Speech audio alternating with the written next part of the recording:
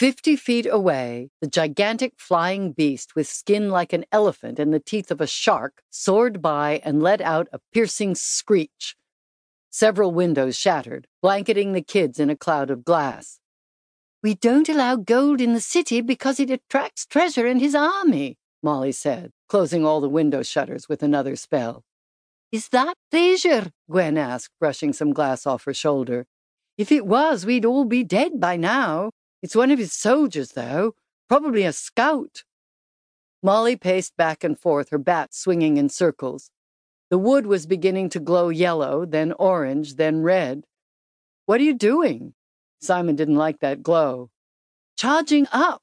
Open that shutter when I say so." The bat was letting out an odd brown glow.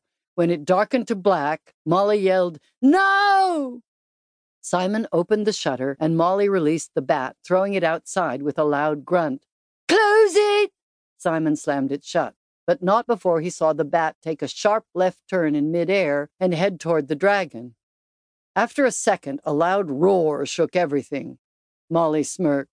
"Bullseye," she said. The air outside the tower turned orange. The dragon was flooding them with fire. "He can blow all he wants, but this tower is protected from flames."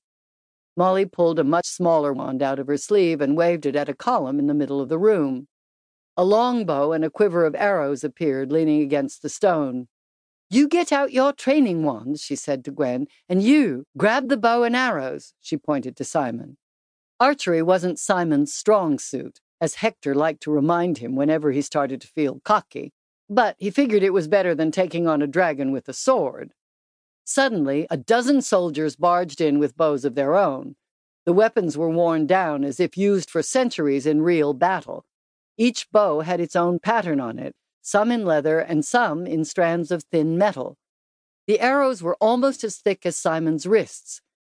He watched as the soldiers lined up, one man per shuttered window. Simon found a window of his own. He had no delusions that he'd be useful, but he was certainly going to try. He glanced over at the soldier standing next to him. It was Durg. They were about to go into their second fight together. "Aim to, young Lancelot," Durg said. Simon nodded back. "On my mark!" A soldier in the middle of the room raised one hand in the air. The men pulled back their strings and aimed. Did he expect them to shoot through the shutters? "Fire!" Every shutter banged open. Each of the arrows, including Simon's, flew from the tower, blanketing the sky with a lethal layer of missiles. Just as fast, the shutters slammed shut. Simon glanced behind him and saw Molly wielding her wand. She was running the show.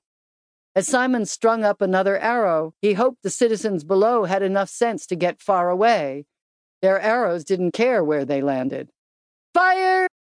Again, the missiles left the bows as the doors slammed open. This time, the dragon's screech was even louder. It was getting frustrated and closer. Simon could hear its heavy breath, which smelled of ash. Fire consumed the tower. It was hot enough to make everyone in the room sweat instantly. The men were not preparing for another round. Molly and Gwen were conferring in a dark corner. Gwen looked upset. Molly patted her shoulder. The slivers of sunlight piercing the shutters were blocked by the gliding beast. The tower shook. Everyone lost their balance. "It's using its tail to tear us down," a soldier yelled. Molly held Gwen steady with a hand on the shoulder. Gwen raised her wand, and the window in front of her opened. Gwen screamed, "Hubul du Simbu!" She flew backward from the force of the geyser that erupted from her wand. The stream barely fit through the window frame. It smacked the dragon as it passed.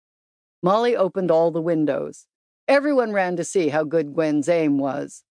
The monster was flying away, already a small, zigzagging dot in the sky.